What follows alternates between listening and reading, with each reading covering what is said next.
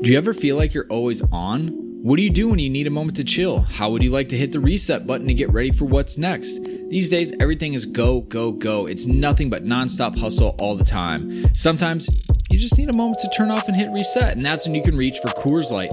It's made to chill. Look, it's summertime, transfer window is coming up. It's gonna get crazy, so if you ever just want to, again, take a step back and relax, read the transfer rounds, read the gossip rumors, grab a Coors Light. It'll be perfect companion for all those transfer merry-go-rounds. There's only one beer out there that's literally made to chill, and that's Coors Light. The mountains on the bottles and cans even turn blue when the beer is cold. That way you always know when it's time to chill. When you need to hit reset, just open a Coors Light. It's mountain cold refreshment made to chill. Now that it's finally hot in Minnesota, I'm going to be looking for an easy beer to drink, and Coors Light is perfect for that. It's lagered, it's cold filtered, and it's cold packaged. It's, again, made to chill. It's crisp and refreshing as the Colorado Rockies.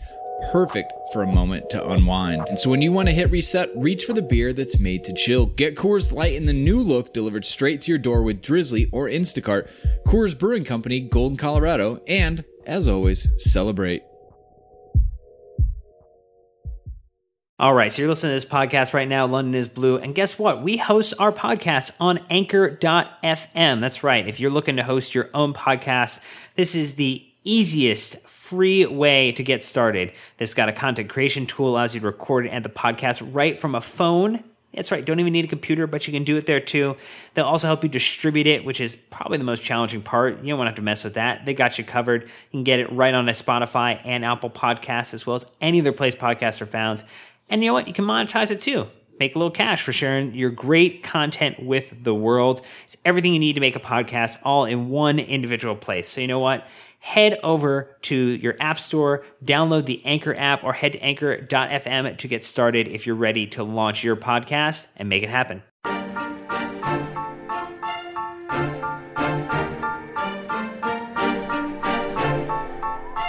Hi, I'm Paulo Ferreira, and you are listening to The London is Blue. Welcome back, Chelsea fans, to the London is Blue podcast, a podcast made for the fans, by the fans, celebrating the only team that matters. Come on, you Blues. Welcome back, Chelsea fans, to another episode of the London is Blue podcast, presented by WorldSoccerShop.com. Head over to our friends, WorldSoccerShop.com, for the best Chelsea gear around. All right, my name is Brandon, and joining me for another episode are Dan and Nick. Dan, what in the world have you been up to this weekend besides basking in Chelsea's victory? Oh, that's probably the first bit, because it was a early kickoff for us. But I actually been to Disney this weekend and currently driving home, so I think I might be the most muffled I've ever been on this podcast. Muffled, but not muzzled. Still plenty of great opinions to share. All right. Very good. Nick, what about you, man? Oh, I had a pretty productive day. When you have to wake up at 6 a.m. to watch soccer, I got a lot of housekeeping stuff done. Kind of a boring adult day yesterday, but watched my Nebraska Cornhuskers go to 6-0 for the first time in 15 years, so I'm pretty excited about that. You get up early, there's so many more hours in the day, you just didn't know what to do with it. Yeah, I slept in today, though, so I think I'm gaining back some of the lost sleep. Good. I'm glad to hear you made up for it. In this episode, we're going to go ahead and be covering the Leicester City trip to Stamford Bridge this past Saturday. We'll definitely be talking about Conte / his backroom staff changes, possibly. Depends if you listen to the bookies or not. And we'll go ahead and answer your social media questions as well. And then we'll go ahead and wrap up with a look ahead to the Jose return to Stamford Bridge. Except this time he'll be on the other side of the dugout, Nick. Yeah, I'm sure there won't be anything to talk about with that. So yes. It'll be actually quite a quiet build-up to the match. Well, since we didn't do a pod last week, blame the international break, not us. We didn't schedule it. We thought we'd make sure, we did something a little extra special for all of you out there. So we asked our great friend Dan Levine to join us. So welcome back, Dan. Hi, great to be here. So Nick, as we've continued to talk about our guests and caps, Dan, I think he's probably the outright leader. I'm pretty sure. I know that Joe Tweeds had a run there for a while to try and make up some ground on you, Dan. But I'm pretty sure you're our most capped guest to this point. That's an honor. Does that make me a captain, leader, legend almost? I think so. Then what would Tweeds be then? Would Tweeds be the Lampard of the group? He's more like a Cesc Fabregas. They can only play in a very specific type of role. No, Joe's more flexible than that. He's more of a Dave. We just need 11 of them. Yeah. Heard that. We'll have to reach out and see what Tweeds thinks about that. But gentlemen, part one, match review. Let's get stuck in. Let's dig right into this because the reigning Premier League champions, Leicester City, came to Stamford Bridge. Back in Premier League action this past Saturday. As you all know by now, unless you were hiding under a rock, Chelsea 3, Foxes 0. We did throw some predictions out. Dan was texting us late at night saying, hey, we forgot to do this. What do you guys think? So, Dan, where were we at? Well, none of us got it right. Two of us did predict. Yeah, two of us did predict a win. One of us was a little bit more pessimistic. Guessed a draw in Nick. Yep. And that didn't happen. So Brandon and I kind of got a half point. I don't know, something like that. We keep really, really, official scoring for this. So I'm sure we can talk about a record at some point. We'd all have 0 points if it were a table. So, no, Brandon got one right. It's true. He's the table leader. Yeah, at this point in the season, it was a fluke. But I do want to say thanks to Jay for go ahead and asking our Facebook group for score predictions. Jay posted in there saying, what do we all think? JT's back, Williams out, 3-4-3. Asking some questions, and Maman Khan go ahead and predicted that 3-0 win. So shout out to you two for kind of get that ball rolling, as we always kind of love to see you guys get in because you're clearly better at this than us. But, Nick, rattling through the goals. We started off Costa with the scoring. He now has 7 goals in 7 games. And here's a fun fact for you. Since Costa joined Chelsea in July 2014, only Sergio Aguero, 55, and Harry Kane, 48, have scored more goals in the Premier League than Diego Costa, who's on 38, and that is thanks to 4-4-2. Well, he's certainly gone through some ups and downs in form. That's nothing new, and has had injuries and has had suspensions. So, I think 38 is actually a pretty impressive number. If he keeps on that pace this year, I mean, he'll close the gap on Harry Kane for sure. But he finds, the goal he scored yesterday, the perfect Diego goal. He finds himself in the right spot. He hits it kind of awkwardly. It goes in. He doesn't score pretty goals. I don't think that's ever been his trademark, but they go in the back of the net, and that's what matters. Well, and he also doesn't take penalties like Aguero. So valid. Think about what his goal record could be.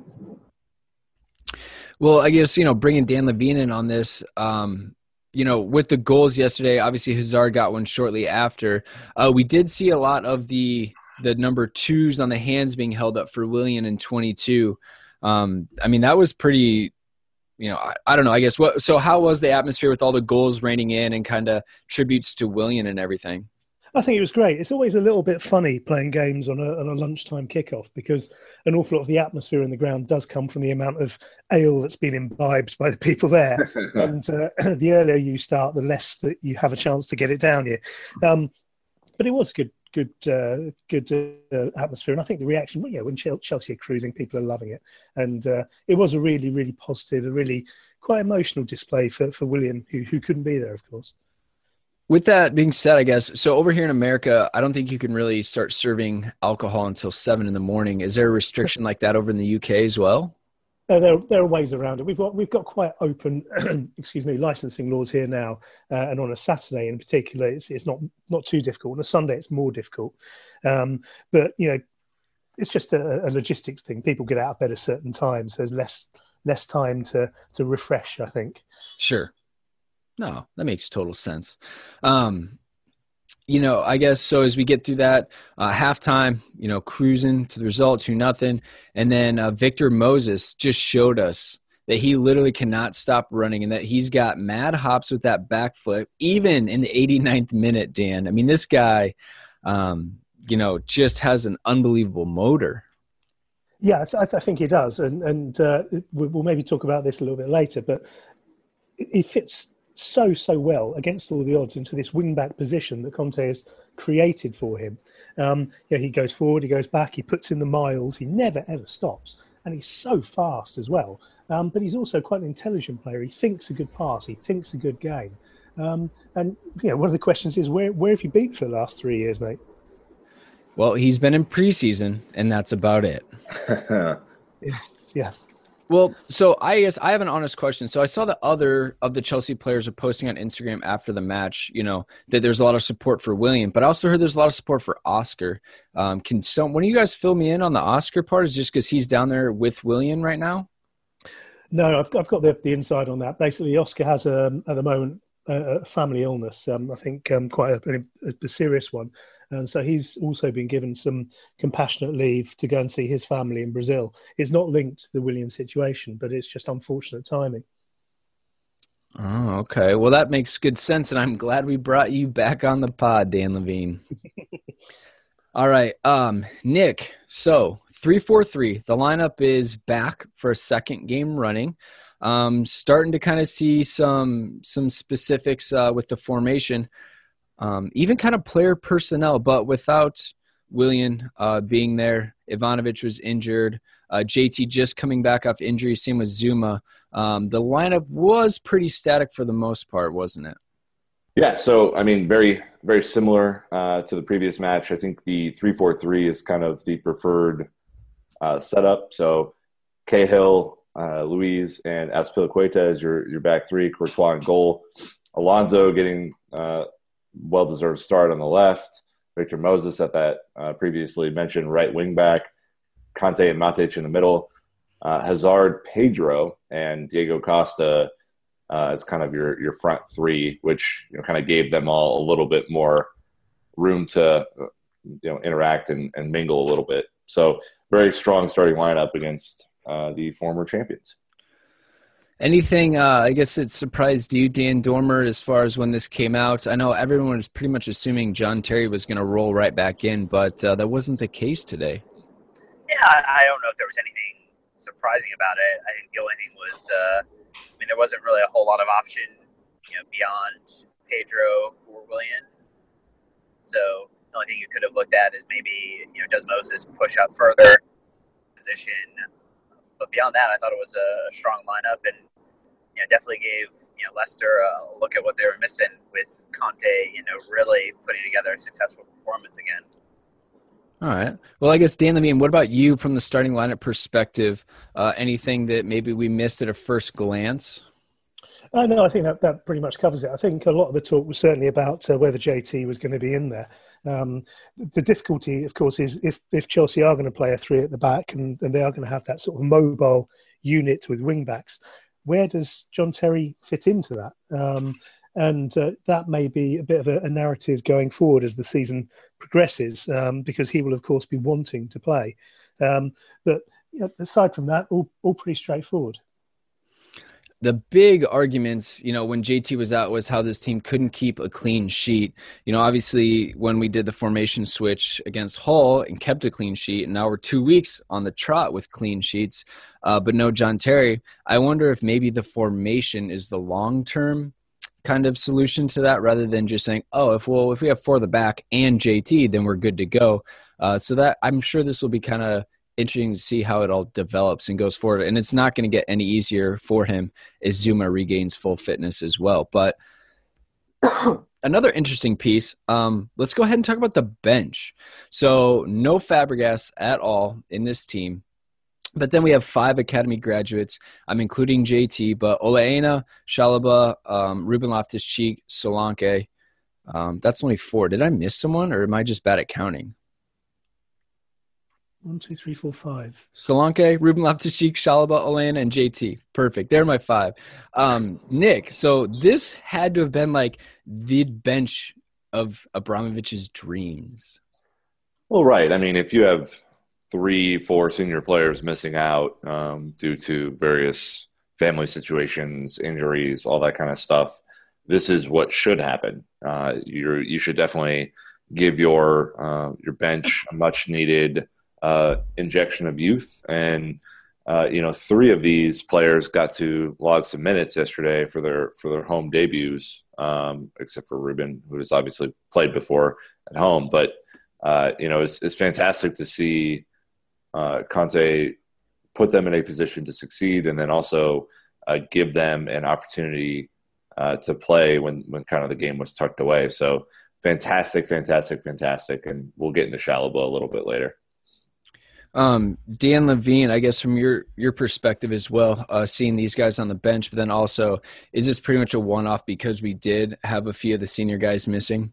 I think it is, but Antonio Conte is quite clearly keen to bring in some of the kids from the youth setup. He talks about it quite regularly. Every time he brings one through, he makes a point of mentioning it in the press conference, and he seems particularly keen, I think, on Chalobah.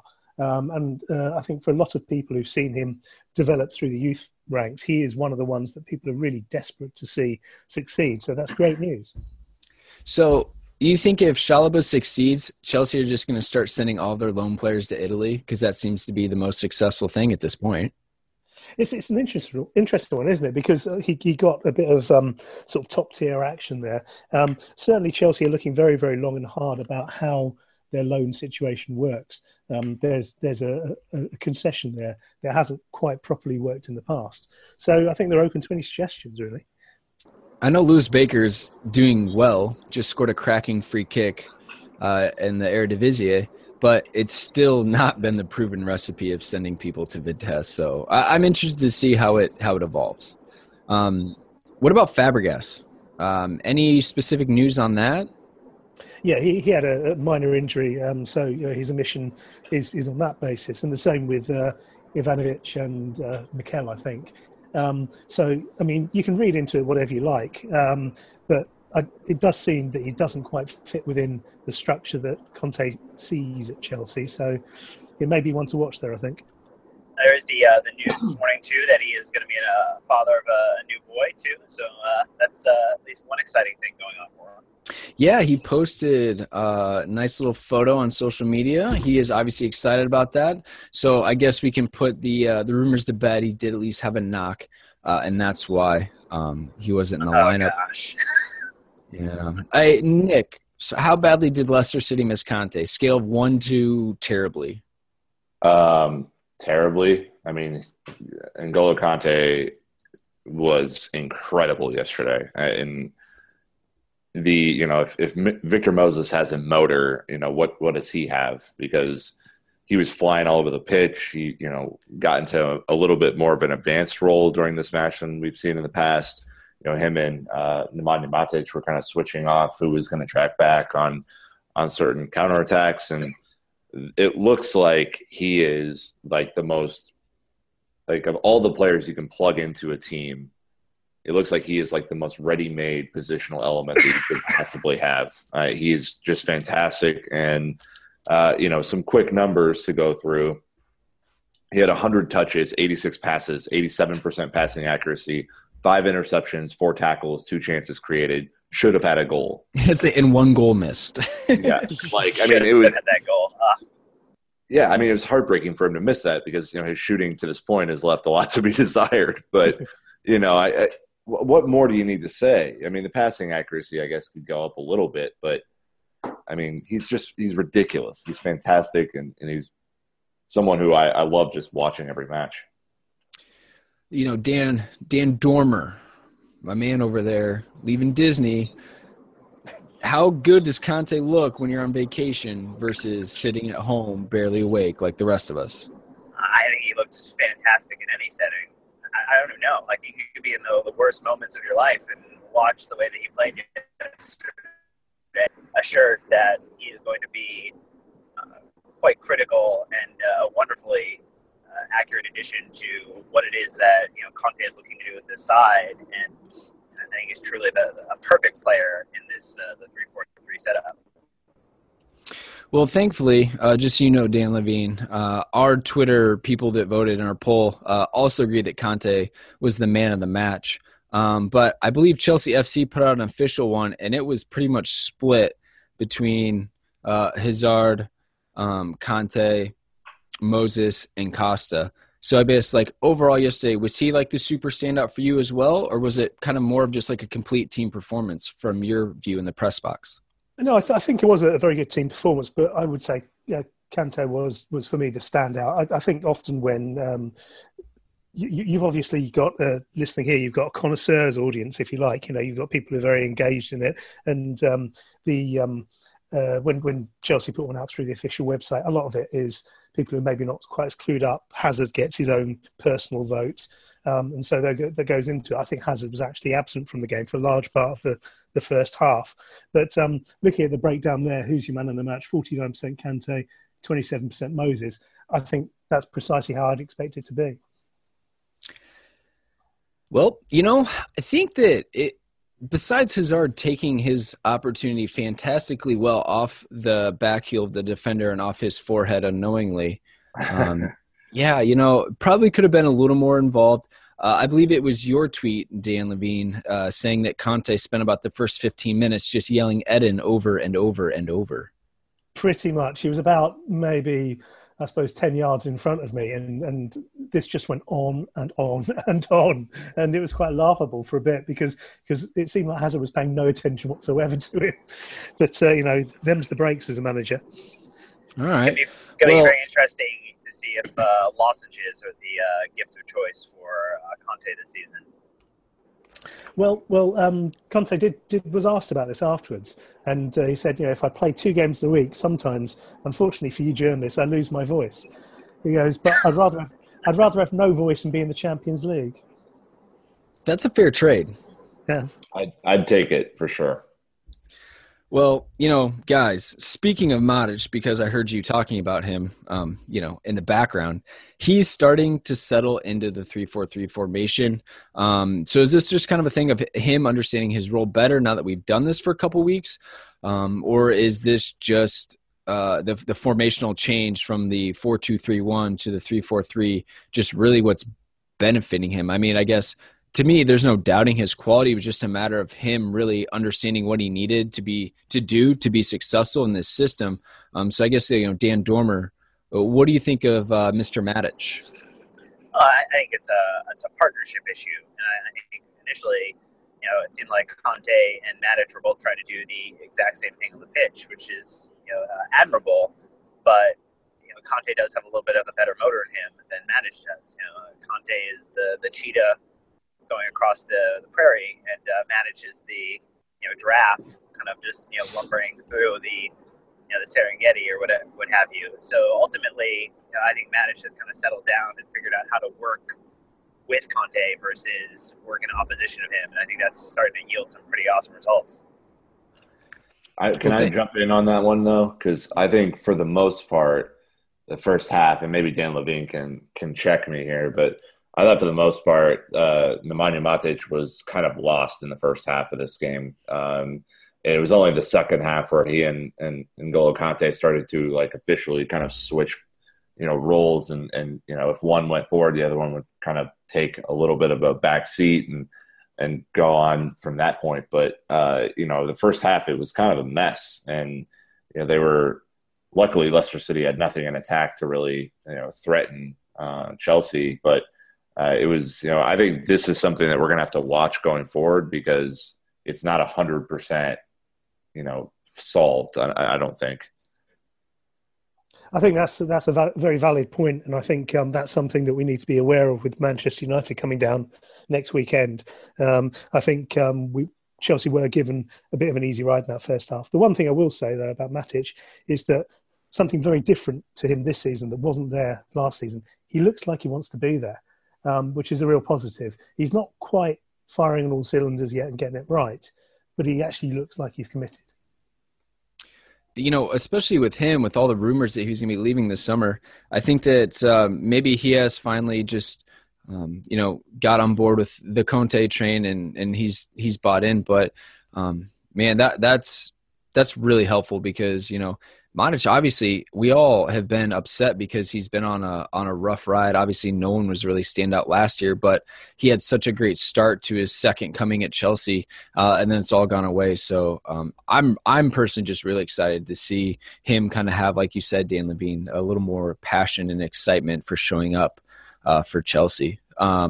Nisar Kinsella, another friend that we met while he was in Minneapolis, writes for Goal UK, said that Modric now has more assists this season than he did the entire last season. To be fair, Nick, we're only going from 2 to 3, but hey, it's an improvement. Well, I mean, yeah, and we're 8 games in, so there's some obvious improvement there. And I think that, you know, when you look at him, he's such kind of an awkward athlete. You know, he's so big and long, and I think Dan Dormer's giraffe analogy was very, you know, spot on there. He's just, you know, giraffes can get moving, but it takes him a little while, whereas N'Golo Kante can definitely just go from 0 to 60 much more quickly. And you know, he's someone that it just, you know, he's able to shove people off the ball very easily. You know, it doesn't look like he's moving very fast, even though he's covering ground. He's just someone I think we need to give a little bit more time to in this formation, but certainly has the body and the athleticism in kind of a weird way to make it work. Well, and he had that great awareness for, you know, Eden's goal to hold up play just a little bit and kind of get into that slow, lumbering march forward, and really pick the perfect time to allow the defenders to draw into him and then release Eden forward, which was, you know, ended up working out very well. Well, you know what? Let's go ahead and keep on talking about the 3-4-3 formation, I guess. This is a huge change for Chelsea. It's been talked about so much, though, because obviously Conte used it at Juventus and with Italy. You know, 3 at the back is kind of his schema that he likes. But I think the 2 standouts that we weren't really sure what we are going to get from this season, especially in a, I guess, technically defensive role, are Marcos Alonso and Victor Moses. Obviously, I think that, again, we've only played Hull in Leicester 2 weeks, but I think that they've adapted really, really well. So let's go ahead. We can talk about that. Another thing I wanted to point out is I'm not so sure about Azpilicueta's long-term future as a center back, but it's working for now, obviously. And I'm interested to see kind of how that goes. Maybe if he replaces Alonso in the long term when Zuma comes back. So I'm just throwing a couple things out there for us to discuss. You know, Nick, go ahead, take your stab. 3-4-3. What do you think so far? We'll talk about Moses in a bit because he is well deserving of his own section. But Alonso has been very impressive to me, and you know, largely in an attacking sense. But I think he also is big and strong and is able to defend when he wants to on set pieces. You know, I think there's a lot of work to do for that. But you know, I think you make a really interesting point about Dave. I'm such a fan of Dave that, you know, to me, anything, you know, that guy does is good. But I actually think he does have a future in a back 3. He's so fast, and he's a lot stronger than I think people give him credit for, even though he's not built like Zuma or JT. And he's just, I think, more tactically aware than a lot of right or left backs kind of his ilk. So I think he might try and lock down one of those places. But, you know, again, with Zuma and JT and that whole dynamic coming through, the weird part about it all is, you know, when we're playing 4 at the back, we don't nearly have enough cover. When we're playing 3 at the back, it feels as if we have a big selection problem. So it's really weird and goofy. But Dan Levine, any thoughts on that? Yeah, it's an interesting one, isn't it? Because it does change the dynamic an awful lot. I think 3-4-3 is an odd one because in England, in the Premier League, I think we're quite guarded and we're quite protected against that as a formation. We like very, very straight, organised football. You know, we like our fullbacks to be tough tackling, and we like our wingers to be bombing down and putting in a cross from the corner flag. And so when people in the past have tried things like 3-4-3 with fluid wing backs and 3 at the back, for example, Louis van Gaal, when he did it at Manchester United, it was not only did it not work because he did it wrong, but people were very, very resistant to it indeed. Conte, however, seems to have this understanding, and by using Alonso and Moses, he's got two really, really good pawns in there, and it works together so well with Kante in the middle. The question is, of course, can it work against the bigger sides? And that's what we're yet to properly see. But the point that was made earlier about Aspi and his long-term future is very, very apt, because he does feel an awful lot in this formation like the guy who's left over after a chair's been taken away in a game of musical chairs. There's just nowhere for him to sit. And that is worrying, because he's a very popular player at Chelsea. You know, jumping back in before I kick it over to Dan Dormer, you know, I think that Azpilicueta could potentially, not potentially, he definitely could give Marcos Alonso a run on the left. Obviously, Victor Moses has had some hamstring, some little injury issues. So, you know, maybe it becomes something where, you know, just by not having a decision to make, he'll be able to get some time in that attacking wingback position. You know, but the other thing is that Victor Moses probably surprised Conte about how difficult of a decision this is going to be at the end of it, because no one's really seen him play a full season. It's been quite a while. And so that's, you know, as managers always say, they love having those hard decisions to make. So, Dan Dormer, what are your thoughts? Well, I think if he continues playing like he plays right now, I don't think it's a hard decision. I think he was always been dubbed as the preseason Messi, as someone who shows up on the U.S. or Chinese or Australian tour and able to piece it together on a loan due to things such as injury or lack of play time. And now we're getting a chance to really evaluate Moses, you know, from a full 90, which I think we all felt, you know, and most of the fans felt pretty much in line with the fact that he was, if N'Golo Kante wasn't there, that he would have been the man of the match. So, you know, but I think Moses, in addition to any player, will keep their space on the team as long as their performance and their dedication to the plan is in line with what, you know, Conte's expectations are. Yeah. Alonso earning time, I think you see that with Moses getting in there. I think you see that with over some of the youth players. I think that ultimately it's all about, you know, what you're going to do to help the team win, not you as an individual in the name on the back of the shirt. And I think that, you know, any player is subject to not starting from captain, leader, legend all the way down. Yeah, I just want to jump in because I think Dan Levine made a really good point in that the 3-4-3 is much more of an amoeba, where you have a lot of different players who can play multiple roles on the team, who are interchanging and, you know, in different, just generally different spots on the pitch than maybe your standard 4-4-2 or 4-3-3, you know, would kind of lend. So, you know, I think Victor Moses can play both the right wing back and, you know, kind of that more attacking, you know, position on the right, whatever they want to call that, as part of the attacking three.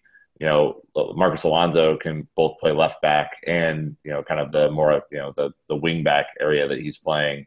You know, Nemanja Matic can play up if he needs to. You know, Eden Hazard can rotate a lot more. Willian can jump inside, and there's just a lot of flexibility. Dave can obviously play the wing back as well. And I think that's just a fantastic spot to be in. You know, the big question, which will be looming large with the Liverpool and Arsenal games, and, you know, kind of previously conceded, would be can this work against teams with higher quality talent? Because I look at these past two matches as fantastic indications, but not, you know, they're obviously Leicester and Hull are not going to win the league this year. So I think we need to prove it against United, prove it against City, prove it against, you know, Liverpool, and we see them again, and see how that kind of works and maybe confuses, you know, a more standard formation. Yeah, no, I think that's good. I think we're going to get that test coming up here pretty soon, gentlemen. So just real quick, one word answer. Moses makes you feel Dan Dormer. Oh, Moses makes me feel giddy. You know, it's fantastic to watch. Nick. He makes me feel happy. I also think that he's very opportunistic. He's taken an opportunity that might not have been tailor-made for him and made it his own. And when you put that out there, as you know, he's kind of locked it down and giving Antonio Conte a decision to make. I think that is the best way to put it right now. He is just taking control. My word is vindicated.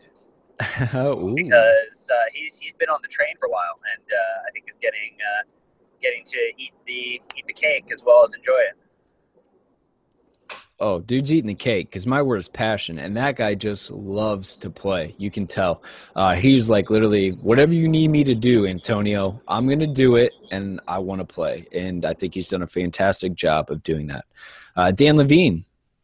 I think I might say proud, actually, because he came to Chelsea. It was all going to happen, and it never really did. He's been wandering around for years, going places where he hasn't had football.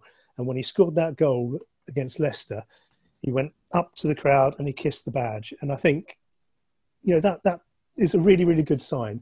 And I'm quite proud of him for that. Oh, I love it. You have that fatherly pride that the rest of us are sharing. All right. True or false? Conte runs the team and doesn't take orders from anyone, maybe like Diego Costa. Nick. True. I think yesterday was actually a really big moment for Antonio Conte, and it's only because it worked out. He made 3 big substitutions, none of which were to get Diego Costa out of the match. And then Diego Costa he didn't get a yellow card, which is obviously very positive. So he's able to play against Manchester United. But when Diego and him were having an exchange, I think every commentator, Dan Levine from here to Mars, could see that Antonio Conte was having none of Diego Costa's BS, as it were. And in a battle of passionate people, I mean, those two are among the most passionate people you can deal with. But I think he showed that he was the boss. Yeah, totally. And I think what we saw yesterday in that exchange was a little bit of house training going on in public almost. He was clearly sending a message there, who's in charge. And afterwards, Conte talked an awful lot about how he wanted to utilise Costa's passion, how it was important to the team, but also about how he needs him on the pitch. And that is obviously a message to a man who spent an awful lot of time not on the pitch because of his own issues and his own behaviour. So obviously I'd answer this. Totally he does, yeah. Conte runs the team. So my kind of confusion about this, because I believe, Dan, you wrote that this went on almost like an awkwardly long amount of time. It wasn't just yeah, hey, Gaffer, quick sub. No? Okay, cool. It just continued. So for me, it almost seems like, wasn't this talked about? Everyone else was talking about, what do we do with Diego Costa? Do we even play him? One more yellow card, he's going to miss United. You just assumed, I assumed maybe incorrectly, that Antonio and Diego would have been like, hey, here's our game plan. We're going to start you. Don't get a yellow. If I get a chance to sub you because we're up, I'll do it. It seemed like they just weren't on the same page about what the plan was. I wonder if there's a little bit of a lack of belief in Costa that he can go through a game without getting a yellow. He believes he's targeted by referees. He believes he's targeted by opposition players. And I think this is Conte trying to instill a bit of that belief in him, saying, yeah, he wasn't even looking at him. Costa was waving his fingers in a circle, saying, take me off. He was shrugging, hands on hips. He was looking surly. The full, teenager tantrum type thing. But Conte was just looking the other way. Get on with it, And he's saying, have the belief, you can do this. And he did. It was great to see. Well, and Costa looks a little less intimidating without the beard. So if he wanted to pull that off, he should have kept it. Hashtag keep the beard, as I would like to say. Okay. I guess, here's a good chance for sub question.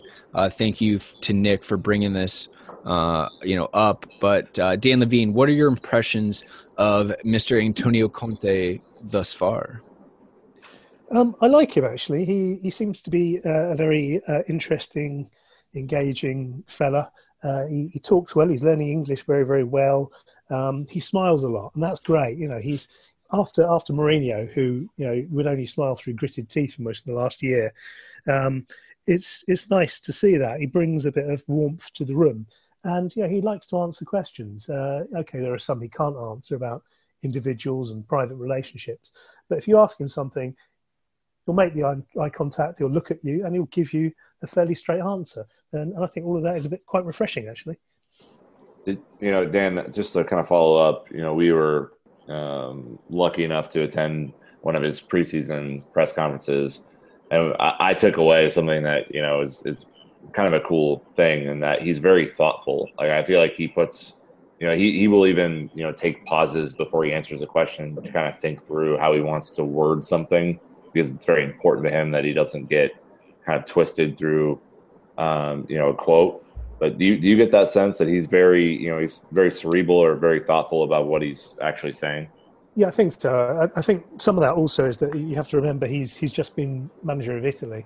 Yeah. If you think the British press is on people's cases, if you're a football manager of the national side in Italy, you've got basically a whole newspaper dedicated to your words and actions every single day.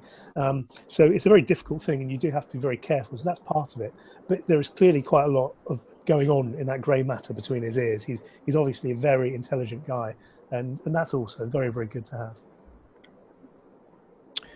Dan Dormer, anything else you kind of want to ask Dan Levine about Conte and kind of how he's done covering him so far? I think I appreciate is the reports asking him tactical questions, because it seems like I'd almost liken it to Bill Belichick of the New England Patriots. When you ask a general question about player availability or kind of something stupid, you get a quick response and maybe a kind of a smirk, and then it's over. But if you ask a tactical question or something that's kind of truly intimate to the sport, you're going to end up with a paragraph or two of really nice material to work off of. And I think that's almost very refreshing versus what we've had come to know from a managerial perspective. Yeah, definitely. I think it is positive that the circus that follows Mourinho everywhere and is currently following him to Manchester has been taken away from the press conference situation at Chelsea, and it's allowed the focus to be more on the football, which is where it's got to be at the end of the day. Well, speaking of the football, Chelsea, as of Sunday midday in America, are in 5th place with 16 points, tied with Liverpool, who are in 4th, but they play Monday night. They play Manchester United, I'm sure, as all of you know. So depending on how that game goes, Chelsea could, we're in a good position, I think, with the way everything's gone. Any other thoughts? I guess I just want to throw it open to you guys here before we wrap up this match review, starting with you, Dan Dormer. I think Chalobah looked great. I think the assist is something that I could watch again and again, and thankfully to those people who put it in GIF format or Vines, I can do that until my eyes get numb and watered down and need drops. So thank you for eye drop makers, thank you for Vine makers, and thank you, Chalobah, for the assist. Yeah, I couldn't agree more with that. It's fantastic to see him get his home debut. I know it was only for 10 plus minutes or 20 minutes or something like that. But the assist was something that was called live as audacious. And I think it just shows that he has more elements to his game than just a defensive midfielder. He's able to get forward, able to attack, and I think could very well push for a starting spot at the end of the year. Dan Levine. Yeah, well, I really, really hope so. It'd be great to see it, having followed him through from youth team level and seen the incredible amount of potential he's got there. It'd be lovely to see that happen. Really, really would. I think if I was to add anything as just sort of general context for the game, it'd be the bigger picture. I think Chelsea fans, I think a lot of football fans these days, but particularly it seems at Chelsea, are very, very quick to judge the direction of the club entirely based on the last 90 minutes. We lose a game, it's all terrible. The manager's going to get fired. We win a game, it's brilliant. We're going to win the league. I think what we're seeing here is a team that's evolving into the shape the new manager wants it to do. It's going to take time, and we're not there yet, but it's not all bad. It's not all good. I think we can definitely start to see Antonio Conte's personality starting to show through the team. And as far as I'm concerned, that is a good direction to be going. So with that being said, let's go ahead and take a really quick break. Go ahead and give a shout out to our presenting sponsor, World Soccer Shop. I'll be right back. Hey there, Chelsea fans, it's Brandon here. I wanted to give a quick shout out to our presenting sponsor, World Soccer Shop.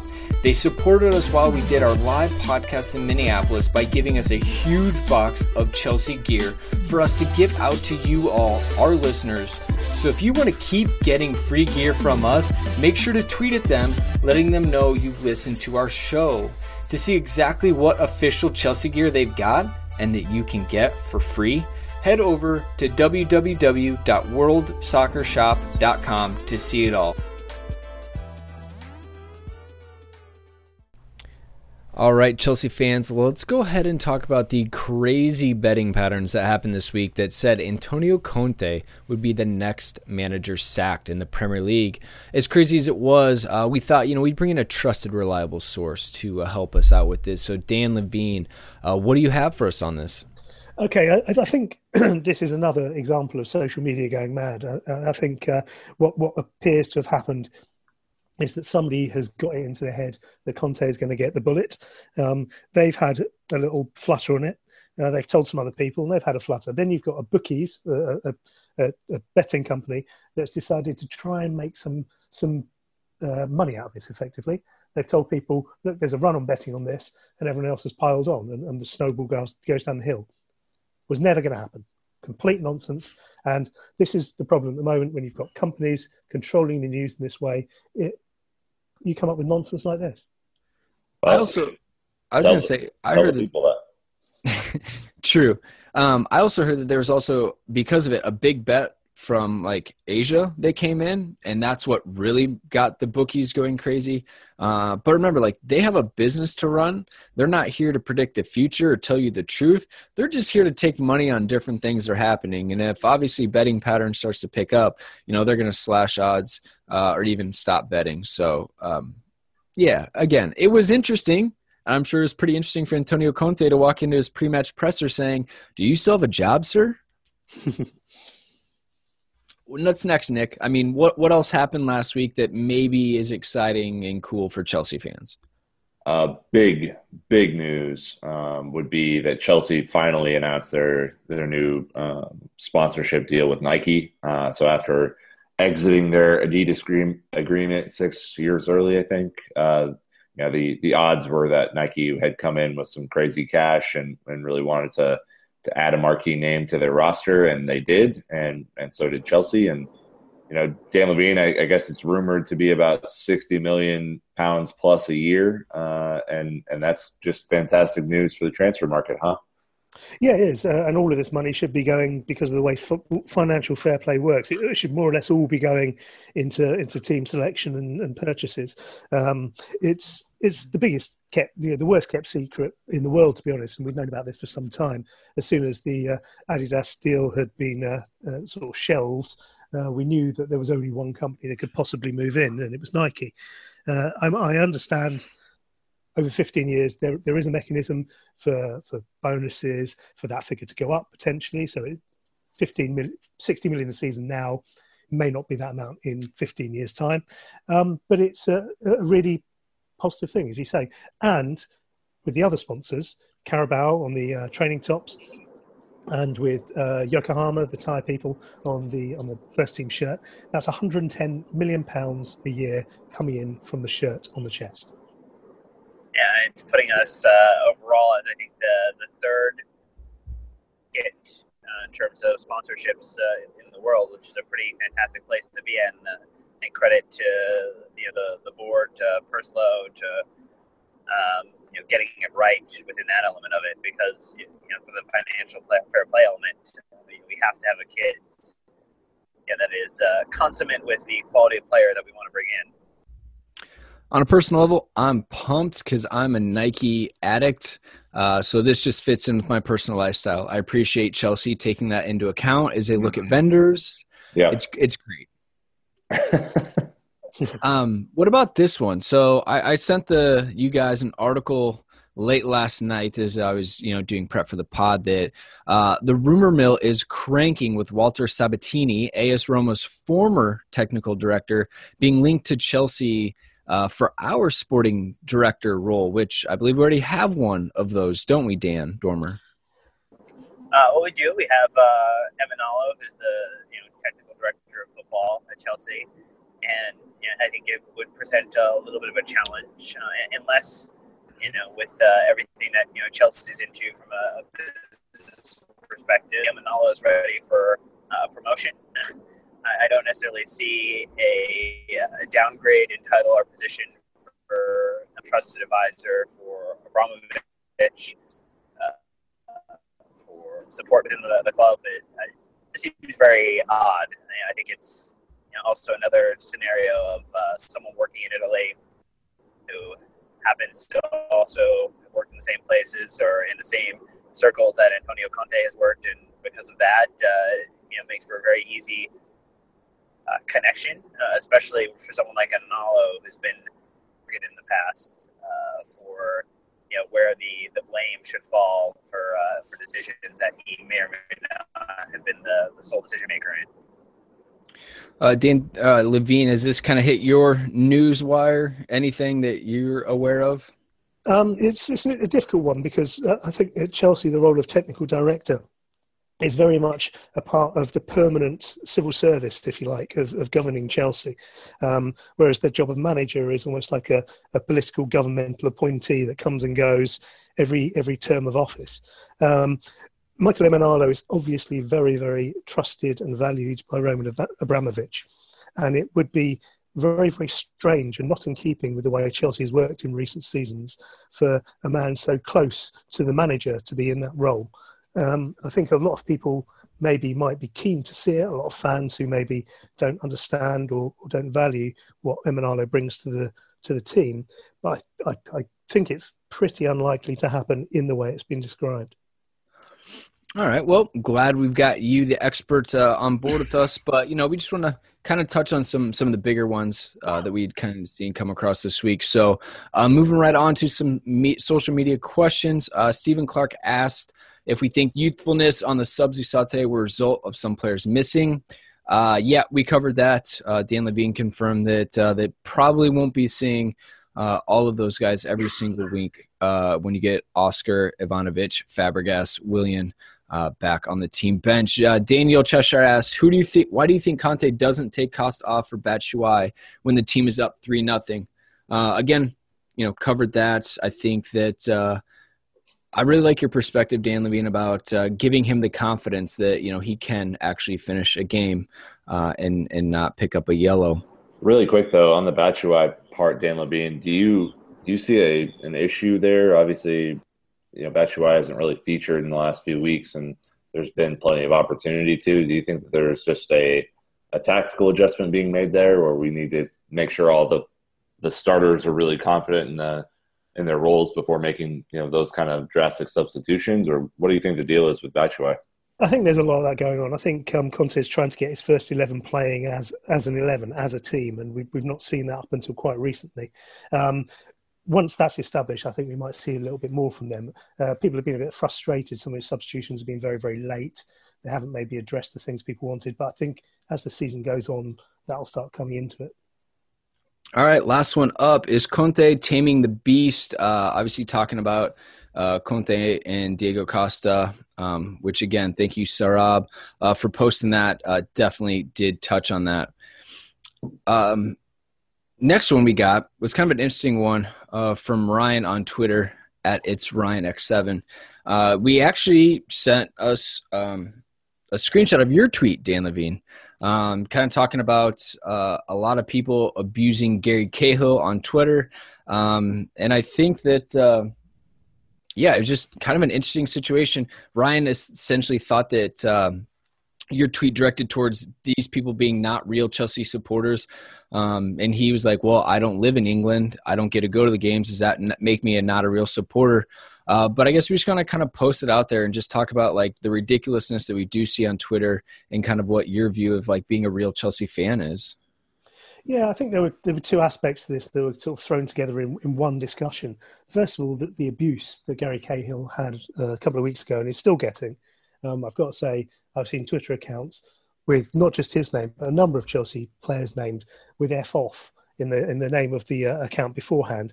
There have been people sending Gary Cahill death threats via Twitter. And there have been people saying that they hope he breaks his legs. Now, I think everyone will agree these people are not Chelsea supporters in any understanding of the name. They are people we don't want around the club. And in my experience, they are all people hiding behind some sort of fake face and normally an awful long way from Stamford Bridge. If anybody can direct me to some similar death threats or threats of violence and they're in the UK, then let me know and the Metropolitan Police will get a copy. The other thing that seems to have been quite contentious and maybe a bit misunderstood by someone is the line in there about being a Chelsea supporter. And a lot of people seem to have misunderstood, I think. I think there's a lot of misrepresentation also about this. A supporter is somebody who goes to a football match and supports the team. If you don't go to the football match and support the team, it doesn't necessarily make you any less a fan. Some of the most committed fans I've ever met have never been anywhere near Stamford Bridge. They get up at 3:00 in the morning on the other side of the world to watch the team and cheer on that team. And the passion is incredible. But a supporter, according to the Oxford English Dictionary, is somebody who goes to the game and supports the team. And that is the only difference there. So, I want to take that on really quick, Dan, because I think that there's, it's really easy to hurt people's feelings on Twitter. And, I think why context is so important in our society today is because, you can't just say something that's a boilerplate statement anymore. It has to be, fluffed up and added, a bunch of different contextual pieces before everyone can kind of understand it. And so, Ryan Stuberg is a guy who, we've heard a lot from on our Twitter account. He's been very active in our community and someone who I think is generally pretty reasonable.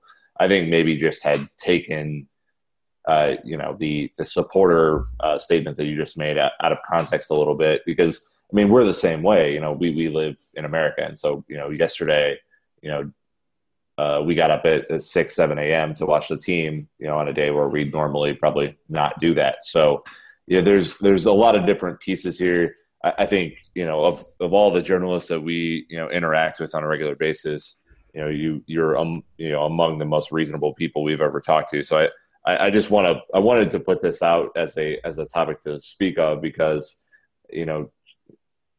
the way that anyone can take something, it might be a little different than what you, Dan Levine, meant to kind of convey.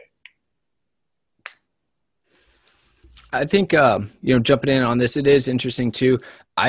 In America, I consider fan and supporter synonymous. So that's really good to know, because I'll be able to kind of read Twitter differently. But there's no doubt that just because someone puts that they are a supporter of Chelsea in their bio, or that they, say that they like the team one week, it's Twitter. People change their mind. People say things that they wouldn't normally say, and they're not necessarily like what we want to, support as fans who, we follow it week in, week out. And so just another thing, another thought that came out there. But yeah, Ryan, spot on it catching it and trying to make sense of it. We just thought we'd bring it up because it's relevant and it makes a lot of sense. And obviously, no harm meant towards you, someone who gets up and watches it every day, or us that can't go to the match.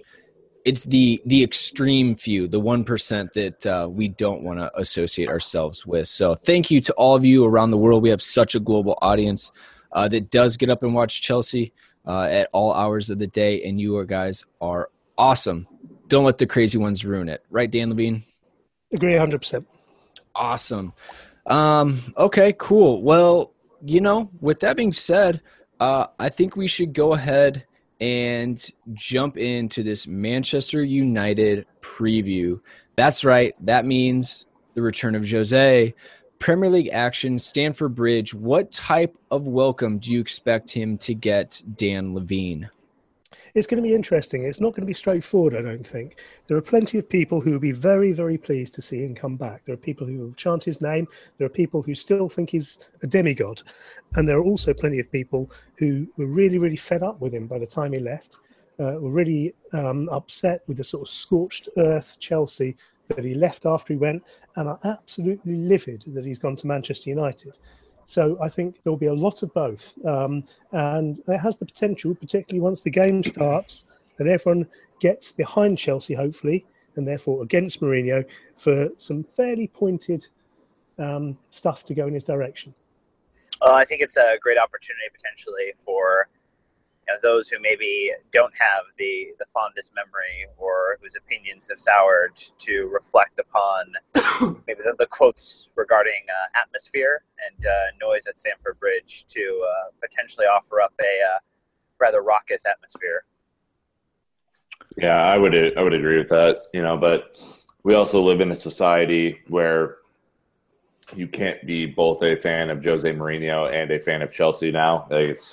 That's just the you have to be one or the other, right? Right, yeah. So it's so funny because I think Dan Levine is spot on. There will be a group of people, it could be as much as half, who are just anti everything that Jose Mourinho has ever done and can't reflect fondly upon some of the good times and the great times that we've had with that manager. And then there will be some other fans who only reflect on that and can't remember kind of what else has happened in his wake. So, let's not be reasonable people and be able to do both at the same time. It's like actively scorning someone that you like a former partner.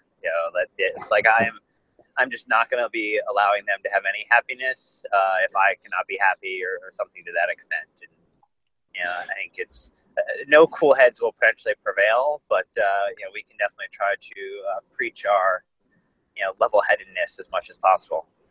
I don't know what you guys are talking about. I had to return a Jaguar that I bought. I had to return a Breitling watch. I canceled my BT subscription. And the problem is Antonio Conte doesn't have these sponsorship deals, so I don't know what to like in life. Can I just remind people of something that Jose Mourinho himself said not so long ago? This is after bring up. Yeah, he said Frank Lampard is a Man City player, and he was at the time. When he decided to go to a direct competitor, then love stories are over. That's very interesting. I think the love affair has dwindled, and I love Jose personally, and there's nothing anyone can say to me that I will never I'm gonna keep him in a positive light in my mind. So that's just kind of how I am. But I know a lot of people who through Jose's own actions and words do not enjoy him anymore, and I can understand that as well. I think let's be level-headed about it. He is going to create in the press this week his own storyline that he will fulfill. It's almost Donald Trumpian in the fact that the best thing for Jose to talk about is Jose. God, yeah. Right? And comparing Jose to Donald Trump, that's God, yeah. Yeah, it's true. It's what he's done his entire career. It's just, at some point that act gets a little old. So he'll find a way to make it about him, and hopefully Antonio Conte just keeps his head down and focuses on the match and doesn't get involved in some of the back and forth that I think Jose wants to do. No, I don't think we'll have to worry about that from Antonio Conte. What I do think is going to be a big influencer in how this week goes for both Jose and in return Chelsea is how this match goes against Liverpool. Obviously, we're recording on Sunday, so we have no idea how this Liverpool United game is going to go. But if United win, he's just going to be strolling in with so much confidence. But if Liverpool continue, their really good form, United could be under a lot of pressure entering Stamford Bridge. And I think that the tone will be very different as far as the questions people are asking Jose about what he thinks of his return to Stamford Bridge. I don't know. Interesting. That's why we do this. I think that, thankfully, since United aren't top of the table and Chelsea are in 10th place, I think that helps, we both had our struggles, but the thing, we said at the beginning of the season is we don't want that attention. And thankfully, we're only going to get it probably a couple times this season, and one of those being anytime Jose is back around the Chelsea team, and that makes sense. So with that kind of going out there, any other things that we need to kind of pay attention to, or you guys have thoughts going into this match? Dan Dormer? I think the concern on pace, have a very pacey front, Rashford, with Ibrahimovic up front. So I'll be very interested to see, from the 3-4-3 perspective, how that plays against Mourinho's lineup against us.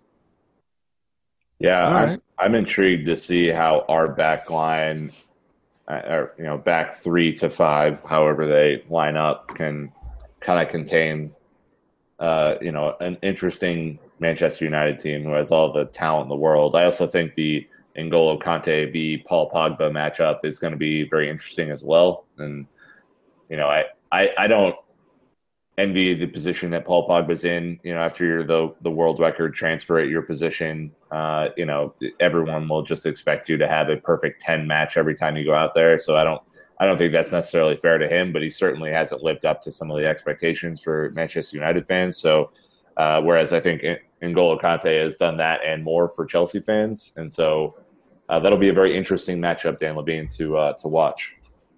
Yeah, it'd be fascinating. It's a game that's going to be largely won and lost in midfield, isn't it? But I think also off the pitch is going to be such a major factor, starting from about 20 minutes after full time in the Liverpool and Man United game. Mourinho is going to start trying to set the agenda for this game. And we need to not be drawn into that. We need to be resolutely above that. And I think going into that, I think I'm very, very pleased and very grateful that we've got a man like Antonio Conte who's able to do that and not be drawn into those things. I'd be very, very worried, for example, if we had an Arsene Wenger who is so easily rattled by these mind games. That doesn't appear to be the case with the current Chelsea manager. I like it. All right. Well, let's go ahead and wrap up this episode. It has been fantastic. Time flies when Dan Levine is on the pod. So real quick, a couple podcast statistic updates for you guys, our listeners. I would like to keep you involved because you are the best. So real quick, just so you guys know, we're already at 57,000 downloads this season. We're averaging over 3,000 per show. And just to give you some perspective, we had under 150,000 downloads last year, the entire season. We're 8 matches in. We're already past a third of the way of that. So we're looking to, double, triple this past season's numbers.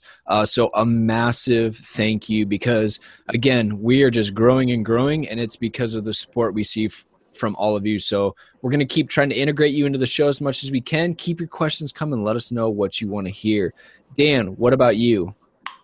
I think I'd love to, thank everyone who's had a chance to give us a proper review on iTunes. At almost 90 worldwide, if we kind of take into account the U.S. iTunes Store, Canada, UK, Australia, India. They're there. I just can't see them because I guess you have to log in through the store differently. But just really. Not just even just kind of 5 stars, but some awesome comments too, and those are great ways for us to connect. Nick, go ahead and wrap us up. What do you got for him?